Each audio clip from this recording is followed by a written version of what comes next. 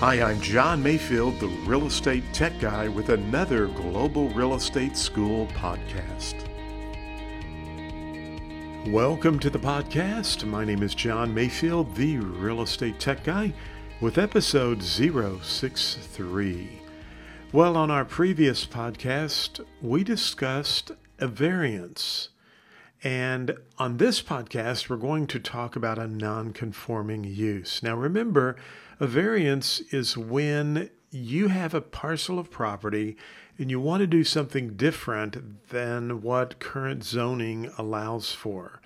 We use the example of someone who maybe wants to put an apartment house into a residential neighborhood, so they go to the city to request a variance.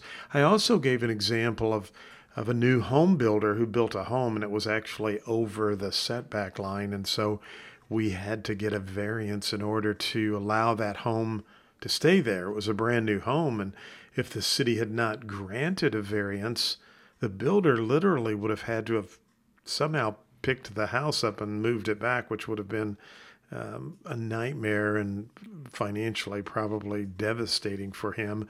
But the city provided a variance, so they're allowing you to kind of deviate from the norm. Now, on today's podcast, we're going to talk about a non-conforming use.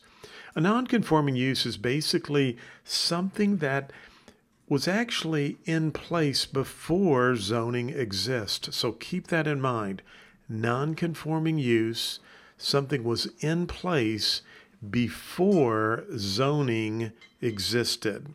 So an example of a non-conforming use would be a two-story home that was being used as an apartment house, and then later the city decides to put zoning regulations in force, and that specific neighborhood is zoned residential use only. Well, since the apartment house was there prior or before zoning existed, it is what we call a non-conforming use. Many times you will see small grocery stores, perhaps a beauty shop, or something in a residential area.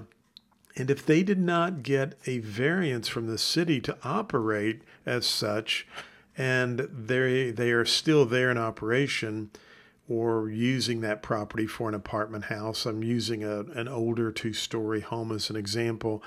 If it was there before zoning existed, it's a non-conforming use. So just remember that. Variance you get after zoning is in place, asking or requesting the city to allow you to deviate from the normal regulations or zoning ordinances.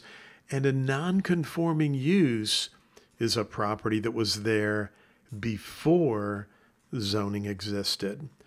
Well, as always, check us out at globalrealestateschool.com. We have CE available for Missouri. We have pre-license courses available for Missouri, Kansas, and South Dakota. And if you are a Missouri resident, did you know you can go to our 48-hour broker's course that's approved through the Missouri Real Estate Commission? We've also got lots of study aids. Check us out, globalrealestateschool.com. Be sure and like our podcast, subscribe to it, give us a 5-star rating. We would appreciate that. And as always, go out and make it a great day. Thank you for listening to the podcast for Global Real Estate School. I'm John Mayfield, the real estate tech guy. Go out and make it a great day.